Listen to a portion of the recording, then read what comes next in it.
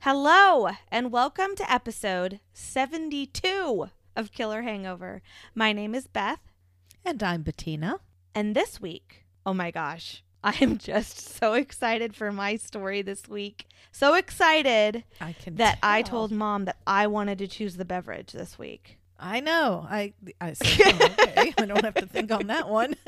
I am doing the true crime and the beverage this week, and Mom is doing the paranormal. I am, and I have a surprise for you. Boy. This is going to be a great episode. I can feel it. Okay, get pumped. So I texted Mom and I said, when we record, pour yourself a bourbon and 7-Up. And I said I could do that any day of the week. Okay. It's one of my favorites. And then she was like, what does that have to do with Washington and Oregon? And I said, you'll find out. Okay. So I am drinking my bourbon and my Diet 7-Up, and that's about all there is to it. Yeah. I know we've done the 7 and 7 with the Seagram 7 before. Exactly. But this is any kind of bourbon mixed with 7-Up over ice. Bing, bang, boom. Mom's drinking by herself again. So cheers, Mama. Cheers to a great episode we have ahead of us. Cheers. All right.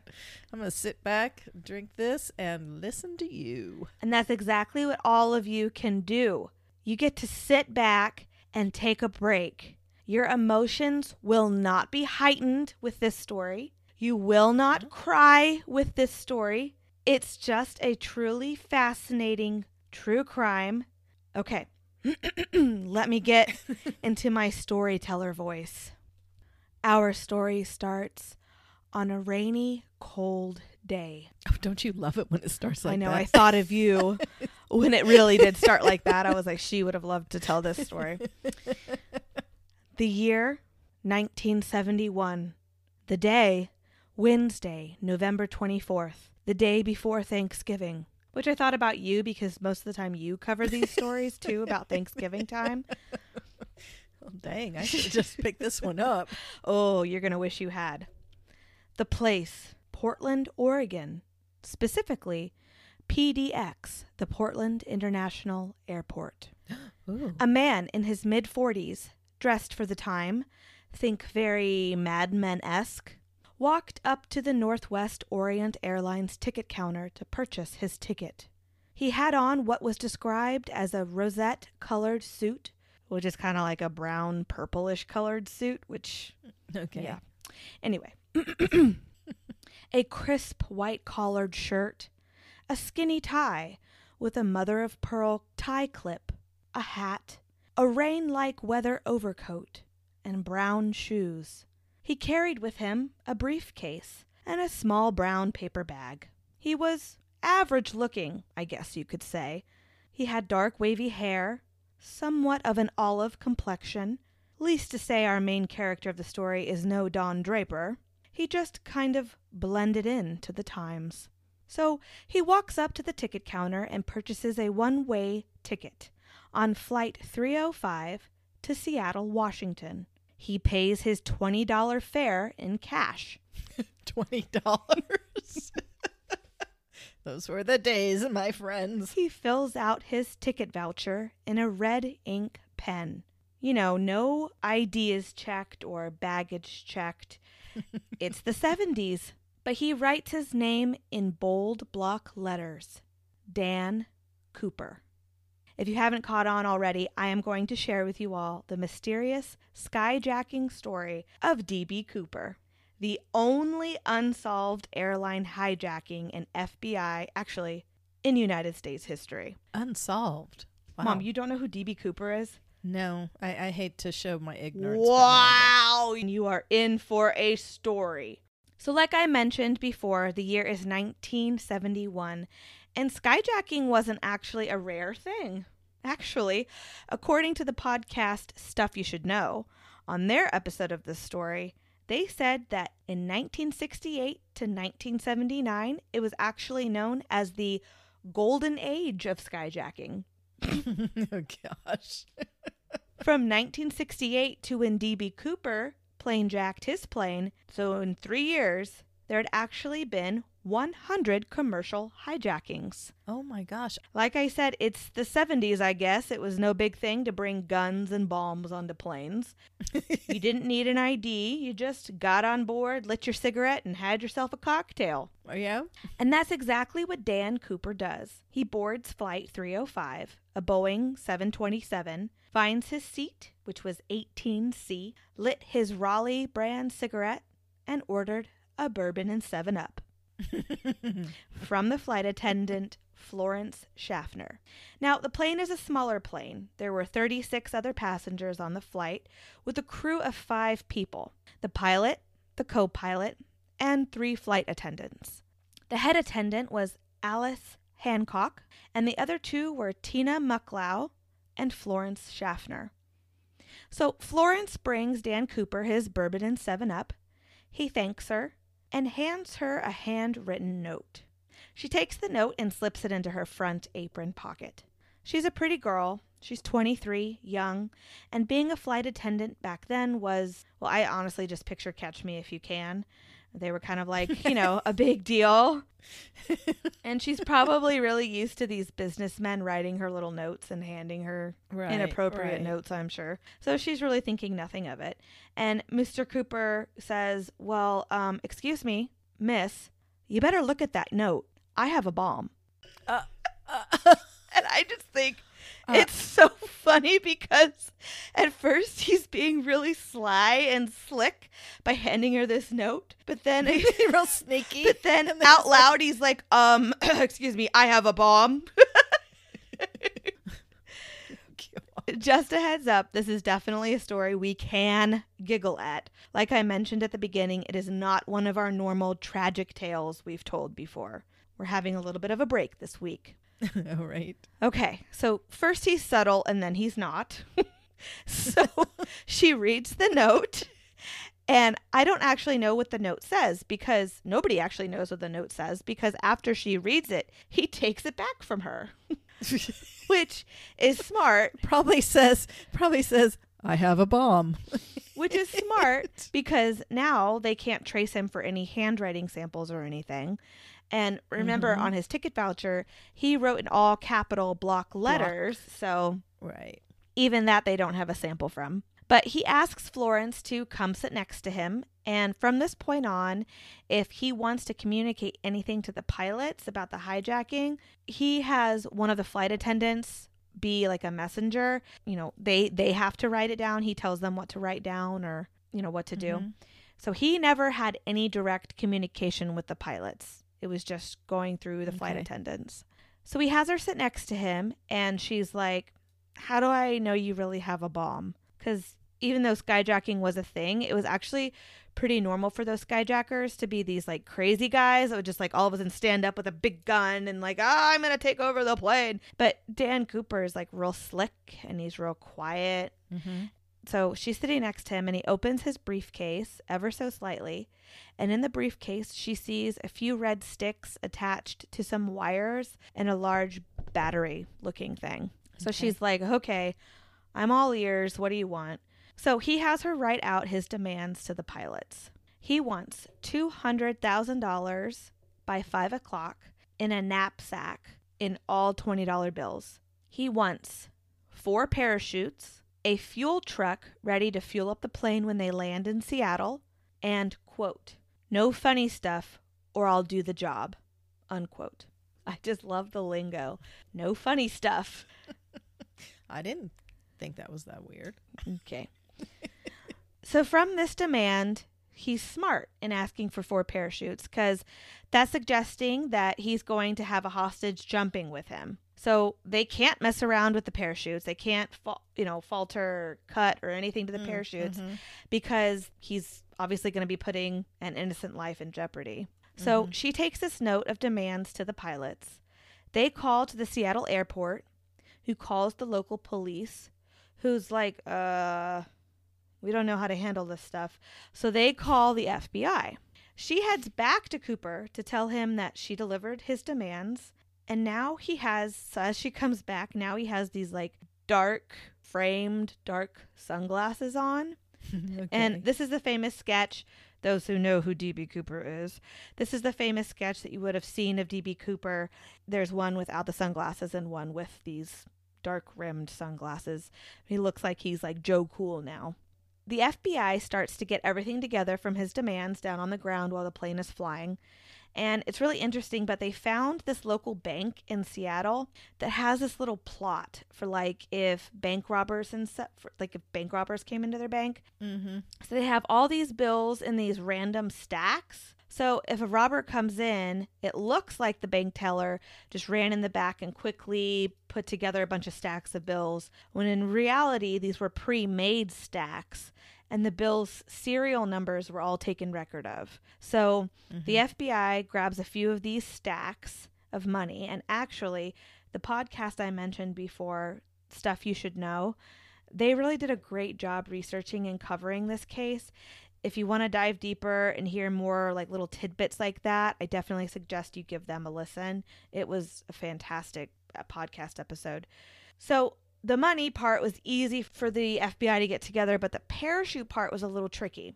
So while they're down there running around finding things for their demands, Flight 305 is basically in the Seattle area. So the FBI is on the ground running around trying to find parachutes and everything, and they ask the pilots to just circle around up there while they grab what they need. So the people on board, they have no idea they've been hijacked. The pilot just like actually intercoms back there and he's like, let's see if I can do my pilot voice. This is your pilot speaking. We are having some mechanical issues with the aircraft, so we're going to circle around up here in the air and burn off some fuel. Does that sound legit to you at all? We're having mechanical issues, so we're going to keep flying? No. You'd think that would cause a panic, but again, it's the 70s, and they're like, heck yeah, pour me another cocktail. Like, Exactly. Do I get another drink? All right. Light a cigarette, have another drink. No big deal. Chill. Cooper even ordered himself another bourbon and 7-Up. So the plane's just circling around, and he has the other flight attendant, Tina McLeod, sit down next to him. I think she is definitely the hero of this story. So Right. she's sitting next to him. She actually spent a lot of time with him. She said later that he was very soft-spoken. He was very calm. They chatted about her hometown, chatted about the local Air Force base in the Seattle area, and even at one point, while he was looking out the window, he pointed and said, quote, "Huh, it looks like we're over Tacoma," unquote. So we'll chat about it a little later, but that kind of leads you to consider that he's a local. Yeah, he knows. Yeah. Yeah, he knows the the area.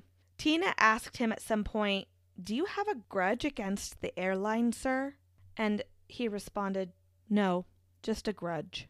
Back on the ground, they have the money and they work at finding the parachutes. And they're having a hard time because I guess parachuting wasn't exactly a hobby yet. So they found this place that could provide parachutes and they hurried and they grabbed 4.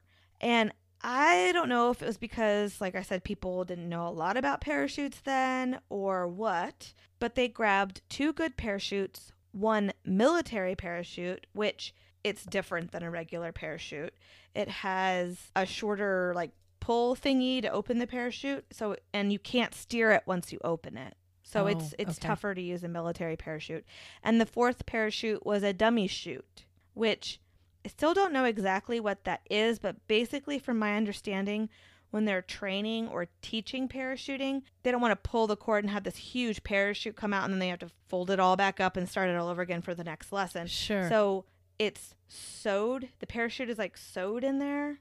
And these are marked with a huge big X so people understand, like, you can't jump with these. It's not going to open. It will not save your life. But that's the one they grabbed. Yeah, they grabbed 2 good chutes, 1 military chute, and a dummy chute. Whoopsies. So brave Tina is sitting next to Cooper, and as the plane makes the descent, he actually has her pull all the shades in the airplane down. This was another smart thing. Like, this isn't his first rodeo. He's just plain smart. Dun, dun. Anyway, he has them pulled in case there were any snipers when they land. And in fact, there were. So the plane lands at the Seattle International Airport at 5:39 p.m. Before the passengers are allowed to get off the plane, which again, did they not realize that they were like in a hostage situation? Obviously not. They're just still enjoying their cocktails, I guess. There's something to be said for cocktails. But before the other passengers can get off the plane, Cooper sends Tina out to the FBI and all the police that are gathered there on the floor, on the ground. The tarmac. And like to go out and grab the knapsack of money, the parachutes, and make sure that they can fuel up and, head on their way. And this is why I think she's a hero, because she gets off the plane and she could have easily run away. She could have easily gotten out of that situation, but she gets all her stuff, all the stuff that he asked for, and she gets back on the plane. Wow. But while she's out there with the FBI getting everything, the FAA had hired this psychiatrist. And he's like, okay, Tina, listen here. This is what's going to happen. I need you to go and tell the pilots in there that this is what's going to happen. I can read this guy. And he's going to make you jump out the back of the airplane with him. And then he's going to blow up the plane. So go on in there. Go tell the crew. Go on. So again, she's brave. She didn't run away. She went back on there. Jeez. And she has the chutes and the money, and the passengers, get off the plane, probably stumble off the plane at this point. And when they open the door, there's this big fog of smoke. Yeah, exactly. Wow, why are all the police here? So Cooper actually gets rid of the other flight attendants as well. So now you just have the two pilots and Tina and Cooper on the plane. Oh, okay. And as the plane is refueling, Tina and Cooper are sitting next to one another, and he actually offers her a stack of money. Now this is great. Her response, quote, "No tipping allowed," unquote.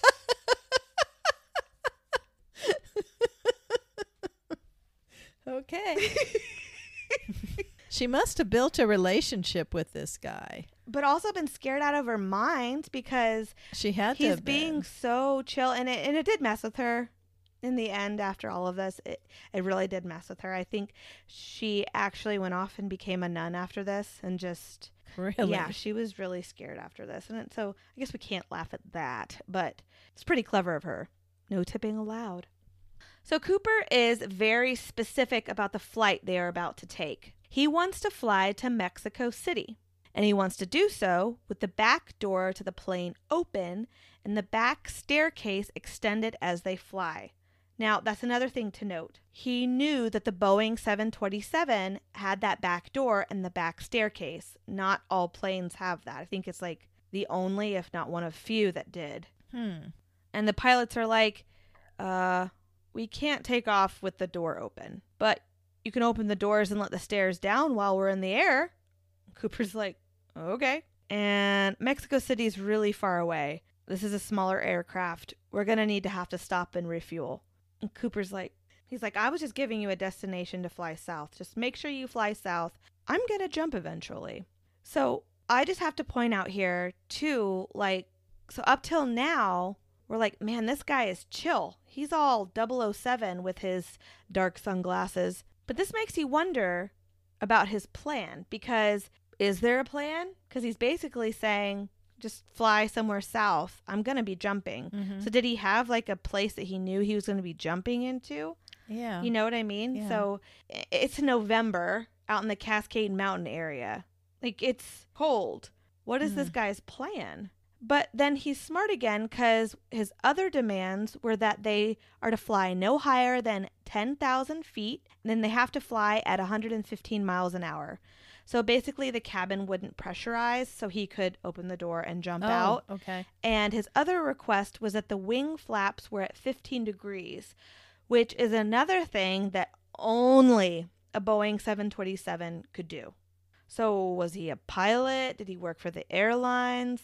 Like, he knew about this plane. He knew how fast it needed to go, how high it needed to fly for him to jump. So it's just interesting. It makes you think. So they take off, And oh yeah, I forgot another thing that the FBI didn't adhere to his request for. The money to be put in a knapsack. That's what he wanted, so he could put it on his back and jump. And jump. They actually gave him all $200,000 in a bank bag. Like one of those flimsy bags you see in the movies. I just pictured this like big dollar sign painted on it. So he's like, how the heck am I supposed to jump with this? And he decides to cut up one of the parachutes and use the rope to tie the money bag to himself. And this is where you start to scratch your head. Remember, he has 2 good chutes, a military chute, and a dummy chute. He cuts up one of the good chutes. If not the best of all 4 of them, to tie the money bag to himself. He chose the military chute to jump with, which, like I said, you can't really steer that one. Did he know that? Had he jumped with a military chute before, so he was comfortable with that one? Or, I mean, you're jumping into the mountains, though. Wouldn't you want to be able to steer it away from trees and... or whatever. Yeah. So, I don't know.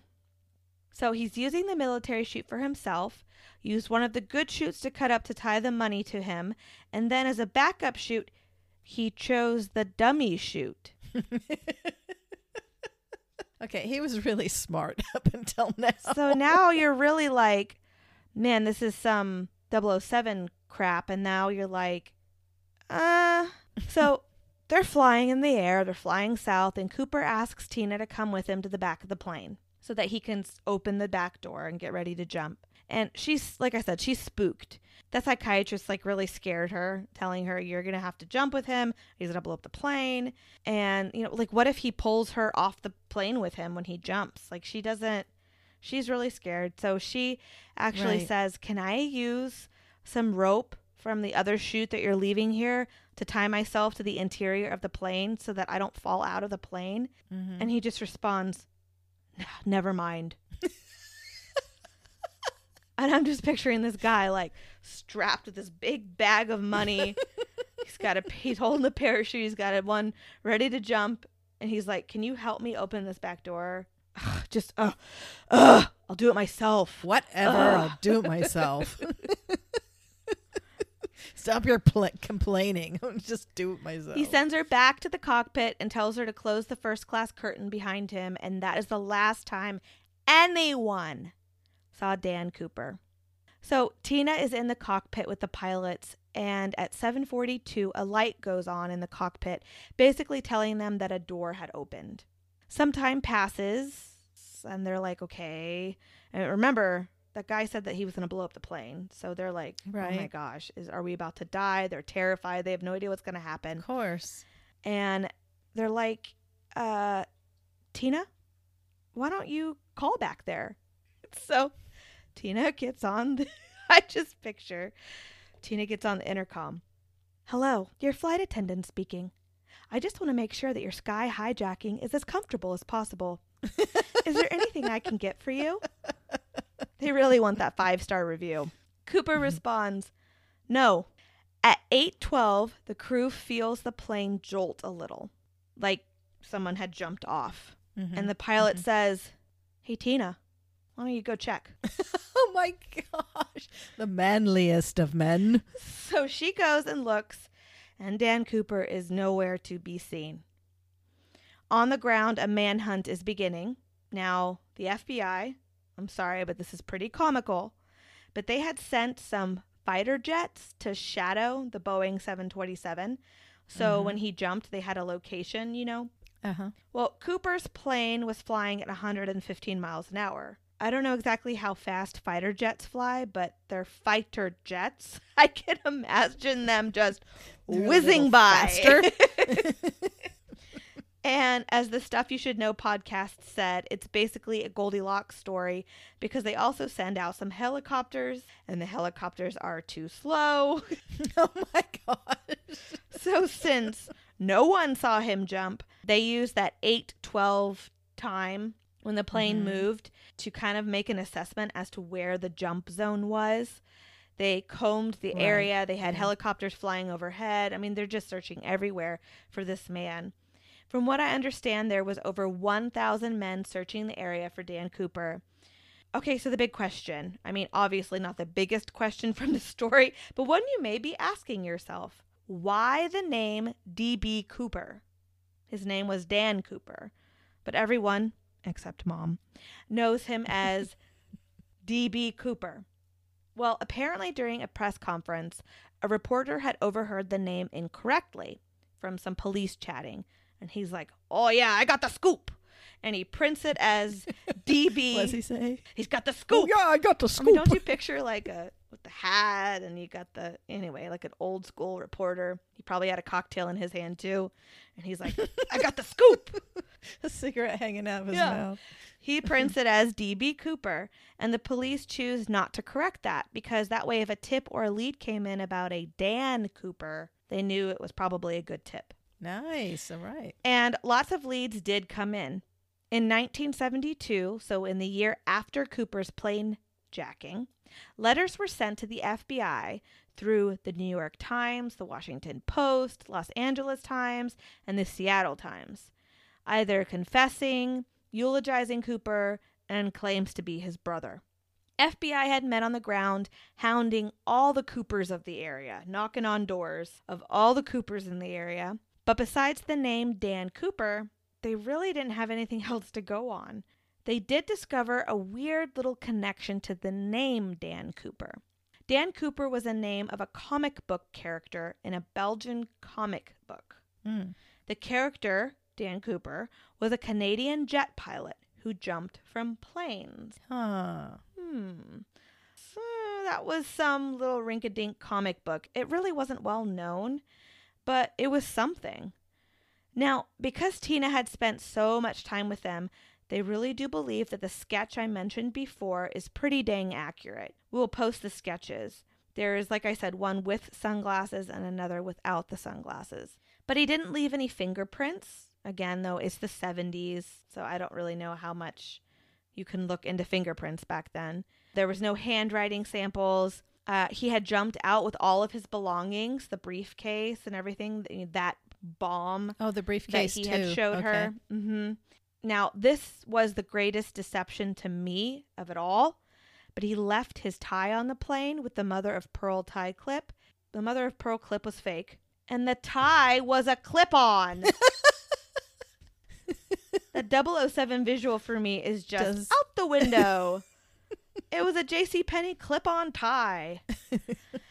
Now, I can't be for sure because, resources, but I don't know if it was from the cigarettes or from something they discovered on the tie, but the FBI did find some source of DNA of Cooper's. Oh. That they tested against a couple of the suspects that I'll kind of get into just a few of them, but that they could test against different suspects. So they did get some DNA. The FBI have made it pretty clear that they believe that Cooper died in the jump.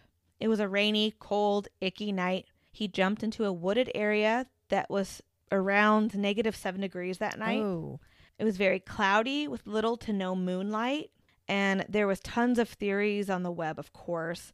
One being he was eaten by Sasquatch. Okay.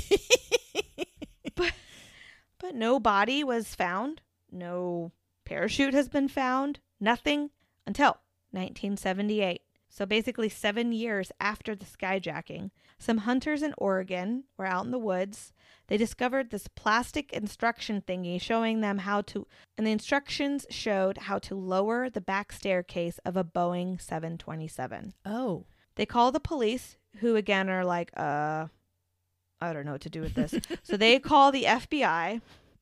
And now this is cool that they found it, but it was on the flight path. They knew that. It could have fallen out at any point in time. Oh, sure. It really didn't mean anything. It was just really cool to find, and it did strike up some more interest in the case, though. Okay, yeah.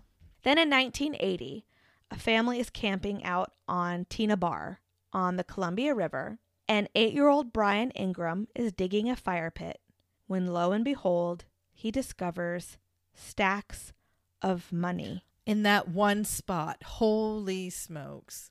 $5,880 in $20 bills, to be exact. He calls his dad over, who's like, wow, we should call the police. Which I'm like, wow, what? Why? What?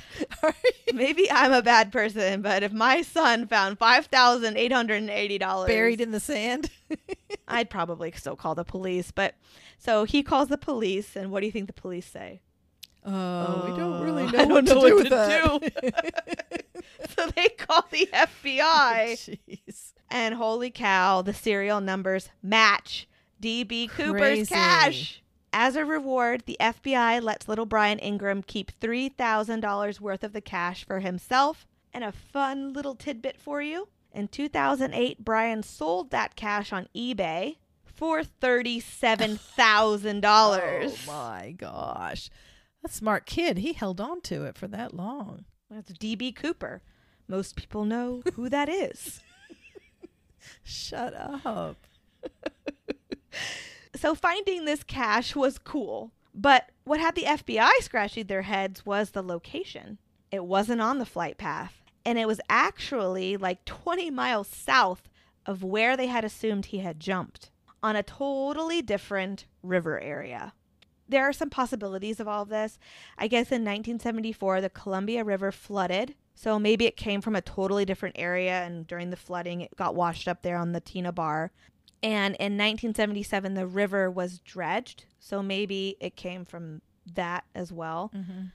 Originally, Cooper, if found and brought into custody, would be charged with air piracy. Yes, that is a thing. But that has a 5-year statute of limitations on it. Oh. So over time, they had to change that. If he was captured, he would be charged with violating the Hobbs Act, which is a federal statute designed to prevent extortion. This has no statute of limitations, meaning if you bring Grandpa in because he's DB Cooper and he is DB Cooper, he will be charged.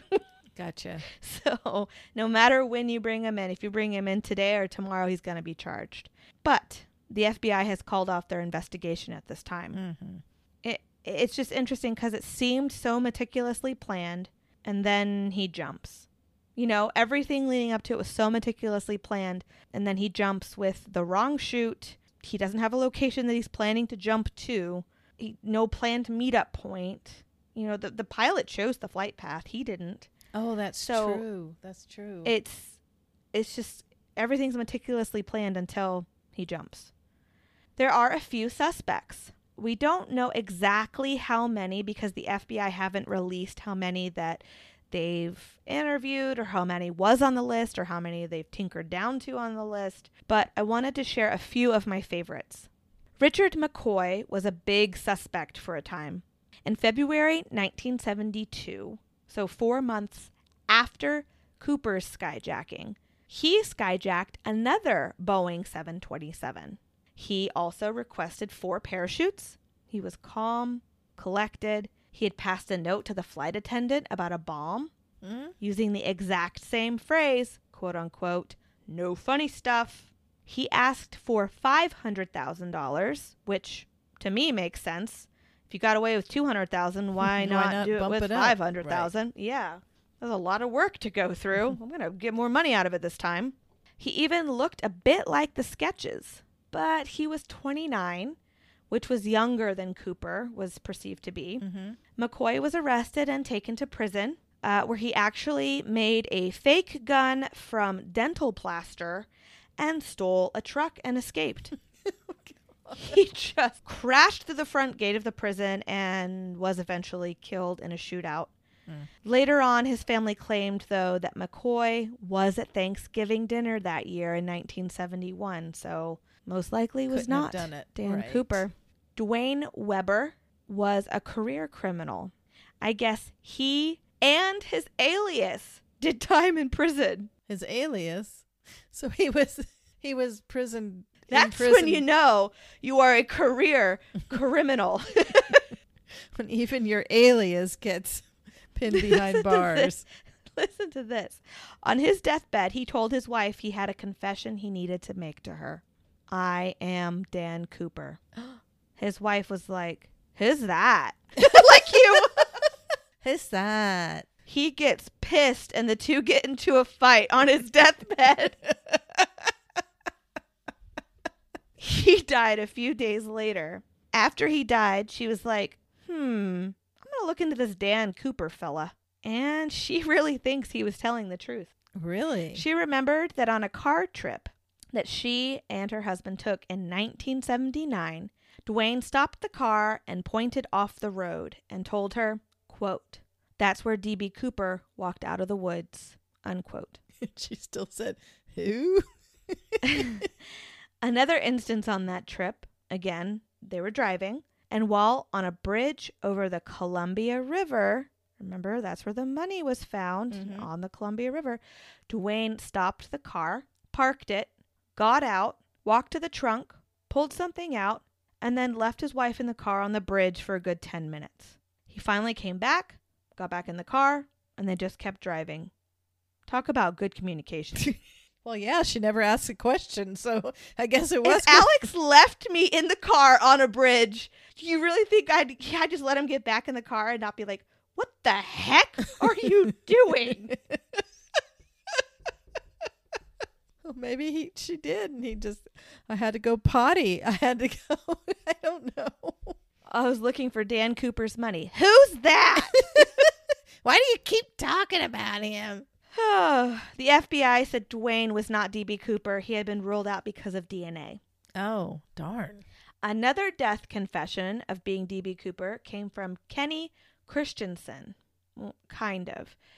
Okay, so his brother Lyle actually called the FBI and turned him in as a suspect. But his brother Lyle is kind of an oddball. He also hired a private investigator to get in touch with Nora Ephron.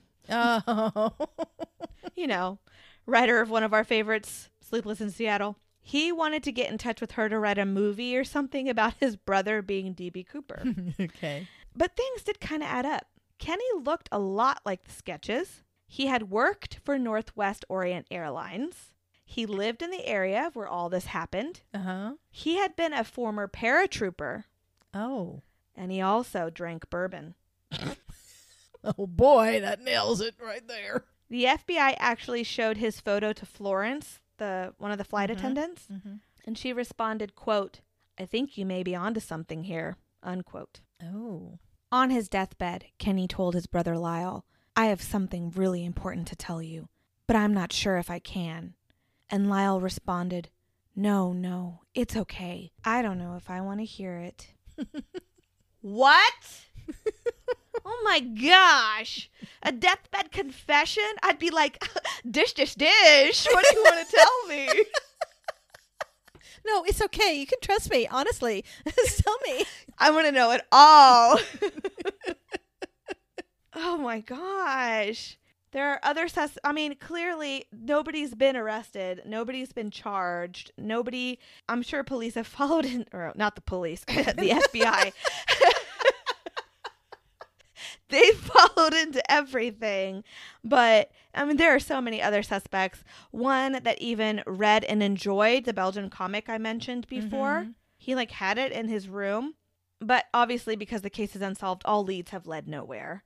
There was a History Channel series on all of this. And this guy, Thomas Colbert, he led a private investigation into the case with a 40-man team, a lot of them being retired FBI. And they were thoroughly convinced D.B. Cooper was a man named Robert Rackstraw. He was a Vietnam vet. He had been a Special Forces paratrooper, was an explosives expert and pilot. He'd had classified units in the war, may have even worked for the CIA. Apparently, he had outed himself in secret code in the letters I mentioned before that Cooper had sent to all the newspapers. He was a suspect to the FBI, but had been eliminated. Some think because he had worked for the CIA, the FBI had eliminated him. It was interesting because, one of the men working with Colbert on this was a former Army security agent who decoded signals during the Vietnam War and had been Rackstraw's superior in 3 different units. So he, quote-unquote, knew Rackstraw's method of coding, and he used this to discover the hidden codes in the letters sent in the newspapers that basically spelled out that D.B. Cooper was Robert Rackstraw. Rackstraw, of course, denied this, and the FBI have not they've not reopened the case. But this whole documentary is basically about how Rackstraw is Cooper. But to sum it all up, Dan Cooper is basically one of the main reasons why there are metal detectors before your flight. They now check IDs because skyjacking was kind of a big thing. And that is the story of Dan, or D.B. Cooper. Oh, that was interesting. Nope, never heard of it. Nope. I was alive during that time too, but I was in Germany and I was 9 years old, so I just can't believe that there's a golden age of skyjacking. Yeah. That's crazy that in just 3 years there was 100. That's insane. No, it is. It is. I wonder if they had as many flights. I mean, if they had even less flights than they have today, that's really remarkable. Things were so bad that they were wanting to put air marshals on every single flight, but that's a lot of hiring that they would have to do to put an air marshal on every single flight. Oh, I just think that story is so interesting because nobody knows who he is. There is a theory that the show Mad Men, which I loved, that Don Draper would go on to be D.B. Cooper. Oh, jeez. I love it. So I had to kind of throw that little tidbit in there. So anyway, I learned you something. You learned me something. Yeah, you did, kid. All right. My turn? My turn? My turn? Your turn, your turn, your turn. Okay. I was really excited to find Bellingham, Washington on the list of hauntings in Washington because, you know, my sister lives there and we go like every summer to go visit them. So there's actually quite a few little places in Bellingham that are haunted, supposedly. Really? Now I want to take a ghost tour, of course. Say that again, because of course. Of course. I said, of course. Are you being the press? You got a scoop? Now I want to go on the ghost tour, of course. Of course you do. So I can investigate myself. But anyway, so the place that I chose was the Mount Baker Theater, which was the building that drew my attention for many reasons. But I've passed the building actually several times in the past. I've never thought about going in there. But pictures of the interior, wow, I've really missed out. So next trip, I'm going to check it out. The theater was built in 1927 by Fox Film Corporations, which actually built several similar theaters around the country. And they picked like 4 different themes for the theater. There's like a Asian theme and a African theme. So they designed the whole theater in these themes. Oh, cool. That's really neat. The one in Bellingham, the interior was built with a Spanish Moorish theme. So a lot of Spanish artwork. It seats 1,517 people. So it's not a tiny theater. And the decor is just absolutely stunning. The most eye-catching is the plaster dome and chandelier, which hung over the seating. It's huge. Wow. The dome is 80 feet in diameter. Oh, my gosh. Yeah. And the chandelier, just the chandelier, weighs 600 pounds. So looking at the pictures, I immediately go to Phantom of the Opera with a chandelier. With the chandelier. Down. Yeah, exactly. So in actuality, the chandelier is lowered once a year and is given a good cleaning. Only once a year. Oh, man. Only once a year. But listen to this. This is just a bit of trivia that I picked up. It takes 15 minutes to lower the chandelier. Then it takes an hour to crank it back up. Oh my gosh. Well, it's 600 pounds. It's Jeez. 600 pounds. And it is a crank. It's this, with big fat cables. And you literally hand crank this thing up. Oh, wow. So, and then if you go behind the scenes, sort of, you see all these hundreds of metal cords that are actually holding up the dome and the chandelier. So that nothing crashes on their 1,017 guests, which I found was a very odd number. 1,517. Oh, yes. What an odd number, though. 1,517. Can you not lower it 2 or increase it by 3? It bothers me it's not an even number. Like, sorry. Okay. OCD. The theater became a National Historic Landmark in 1978, and in 1984, a partnership between the city, the county, and the community saved the building from demolition. Now, the theater is operated as a city-owned facility managed by the nonprofit Mount Baker Theater Corporation. The theater has professional live productions, concerts, community theater productions, art festivals, and movies. Fun. Yeah, which is not far from what the original theater hosted, which was live productions and concerts. A screen to watch the silent movies was added later. Cool. The initial acts were vaudeville acts, which was the favorite entertainment of the time. But, of course, that was replaced by all the talkies or the silent films. Okay, and this is my segue into the paranormal activity at the theater. I'll start with your favorite. Why would there be a cat at the theater? But this is a bigger cat. I don't know if that makes any difference. The theater is supposedly haunted by a black panther. Why? So there are a few stories as to how this animal even came and now haunts the theater. I was not expecting a panther at the theater. Big panther. Yep. So supposedly it was used in the vaudeville acts and was kept in the basement and died of, quote, natural causes. Oh, Now, I don't know. I feel bad for that then. Yeah. It's different than a this, house cat. quote, natural causes. I find that funny and sad because natural causes, maybe because the animal is kept in a dark basement. I mean, and probably I in don't a know. tiny cage. I don't It's know. just so sad. The other story is that the cat actually attacked a man and was shot and killed. Another is that in the late 1930s, a traveling circus performed at the theater, and the Black Panther that they used in their act somehow died on stage. Oh my gosh, all of these are terrible stories. Oh, for the panther, yeah.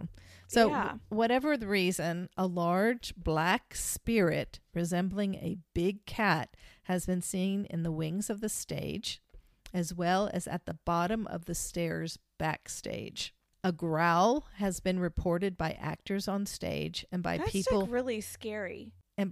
closing the theater at night. Like, I mean, it's one thing to see a ghost, but then just to hear, well, I think it's going to be bigger than that. So, there's a story of an usher who was leading a tour around the facility, and he took the guests to the basement. Now, this is where the panther was supposed to have been kept, and when he opened the door to a room, there was a loud growl heard, Ugh. and a flower pot randomly tipped over in the direction of the tour and shattered. Oh my gosh. Needless to say, they did not go into that room, and I think the usher refuses to lead any more tours after that. I think that's what they said, so I don't blame him. Man. According to some paranormal investigators, I thought this was interesting, animals do not really appear as ghosts per se, but rather as energy residues that jump out when encountered. I disagree with this. I totally disagree with this, and I will show you why. I want you to now open the two pictures I sent you. Oh, okay. Okay, before you absolutely tell me right before you open them. So these photos were sent by our friend Mike Palmer from Pink, Paranormal Investigators of Northern Kentucky, who we've talked about before, of course, and he sent this just for you. It's a For present. me? It's a present from him. He said it was taken in the basement of a coffee shop in Covington, Kentucky. All right, now you can open it. Okay. Look at the dark one first. In the lower right corner is a dark shape. It's not a spot on the floor. No. They checked it. It looks like it has a white paw. I was going to say there's a little white Now go circle to on it. the second picture because they lightened it. Oh, that's a cat! There had been sightings of a phantom cat in the basement.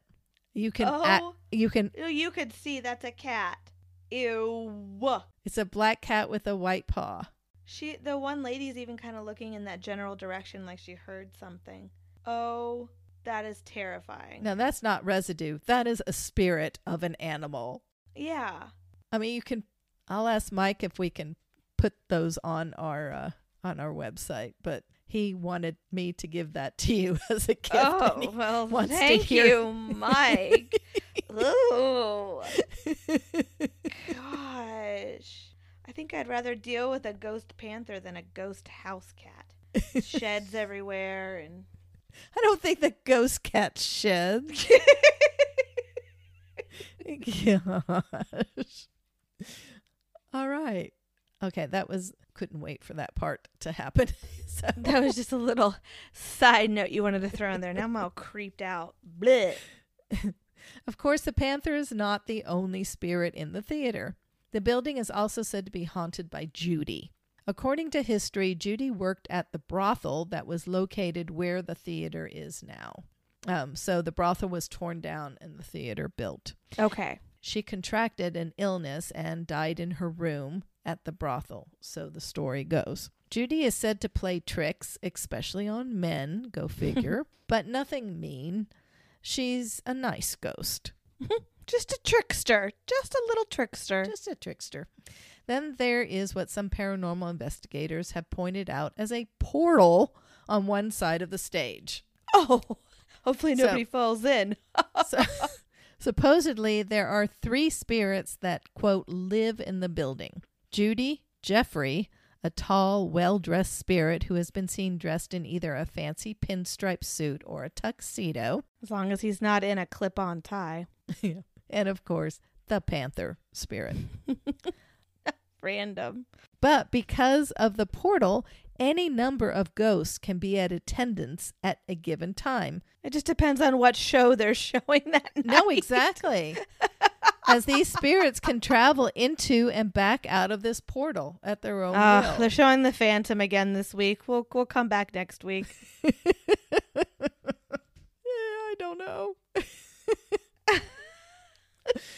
There have been several unexplained things that have happened at the theater, and it doesn't even have to be nighttime that these things happen. Well, and that makes sense because the theater has no windows, so it's always dark. I mean, it's always dark. Right. Just saying. Well, don't you think really haunted places are still going to be haunted even in the light? I totally agree with that. Why would the ghosts do they sleep during the day? I mean, I don't think so. It's not like they come out of the portal. They come out of their holes and it's like, is it nighttime yet? You know Synchronize what I mean? our watches. We're meeting at nighttime. I've always said that. I mean, like all these investigators, Ghost Adventures and stuff, they always go at nighttime, but maybe it gives it a spook factor, I guess, to it at nighttime. Maybe there is more activity around like that 3 a.m. Maybe there is proof that really is the more active time. The other thing, I think Lisa or somebody from Pink told me this, at nighttime there's less activity outside. Mm-hmm. So it's easier to really listen. Distractions. Sure. And then there's, the light coming in might mess with the photographs and that kind of stuff. So maybe because I know when I had my experiences, I've had them both during the day and the night. Right. I can't believe that spirits are only around at night. No. Right. Not just at night. Moving on. A former office that had been turned into a storage area. In that office, there was a safe, which had mysteriously closed. Now, nobody had the combination to the safe, so obviously it stayed closed. After many years, the room was being cleared out for renovation, and they found the safe and it was open. Ooh! Yeah. Panthers picking locks. There's a story of a house manager closing the theater for the night. So he was the last person in the theater. He also happened to be the first person to come to the theater the next morning. When he opened the door, he found a table had been moved to the other side of the room. So he checked the alarm, and the alarm showed that no users beside himself were registered on the alarm. So how had the table moved? That's odd. It's a table. Yeah. It has legs.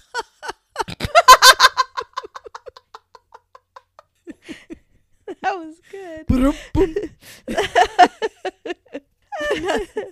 Another usher who had arrived hours before an event was to start went up a narrow staircase to the room that held the ushers' uniforms. After retrieving the uniform, he went to go back down the steps, but was stopped by 10 usher vests lying on the stairs. They weren't there before. They wanted him to have a little fashion show. That's the show the ghosts wanted to see. They all came through the portal to see a little fashion show. That, or the heck with one usher, we need 10 or 11 ushers. Yeah, we need more ushers. I don't know.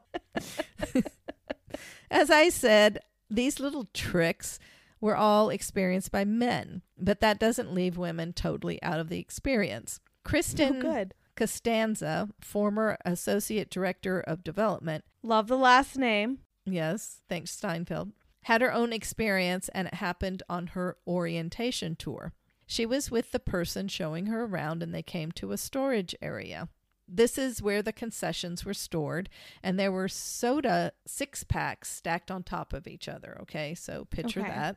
Okay. They turned to look at something, and when they turned back around, now this is a matter of seconds. They turned back around, and there was a soda can which had been taken out of the plastic ring, and it was sitting on top of the stack. Which is not easy to do. I hate. It takes more than a few so seconds. Much to Takes take me about Gatorade a minute or two. out of a plastic ring. Oh wow! They didn't hear anything, and it took a matter of seconds, and then this can was sitting on top of the stack. Wow! Is that they crazy? were thirsty. Yeah. I thought that was crazy. Yeah, that's what she said. Oh, we just thought Judy was probably thirsty. Wanted a soda. Along with these experiences, there have been countless pictures of orbs. Specks of light and blurs appear in pictures. I'll try to post 1 or 2 of these on our site. Many people have felt cold chills and feel like they're being watched. Needless to say, I will be going to the Mount Baker Theater when I visit Bellingham. You should take some pictures when you go. That's awesome. Yeah, and hopefully I'll return with some personal stories to share with our listeners. Hopefully. That's awesome. Yeah, I thought it was fun. A panther. That is just so random to me. Is that our first, we've done dogs and cats, but besides dogs and cats, is that our first, animal haunting? I think so. Oh, you mean big animal? Yeah, besides a domesticated dog and a cat. I think, didn't I talk about a panther also on the triangle, the Bridgewater Triangle? I had talked about, there was also a panther in that one. Maybe you did. I did. That's weird. That's weird then. I don't know. They all kind of start to blend together, Mom. We're on episode 72. I don't even know what episode that was. Well, this was a light week this week. Nothing heavy. It was a good start to everybody's week. A good start to their day whenever you listen to this. Maybe it's a good end to your day. Nothing sad on this episode. No, it was fun. So, next week, I am going to do a true crime from Nevada. And I will be doing a paranormal from Nevada. Alrighty then. Just letting you know. Yeah, like Mom said, we'll be posting pictures on our website, killerhangoverpodcast.com, as well as all of the resources from this episode. Like I said, if you want to hear more about D.B. Cooper, I definitely recommend listening to that Stuff You Should Know podcast. They really go into depth on the case. It's very interesting. I'll put a link to that in our resources as well. You can also follow us on Instagram and Facebook. We post a lot of fun pictures there and pictures from the case there as well. If you guys can take the time, we really do appreciate more reviews. It's been a while since I've requested that. It just pushes us up in the ranking and in the it helps up a podcast. It helps new listeners find us, and we'd love more of a hangover crowd. There you go. All right, sweetheart. Okay, Mom, virtual cheers to your bourbon and 7-Up. It is very tasty. Cheers, sweetheart. Cheers. I love you, kid.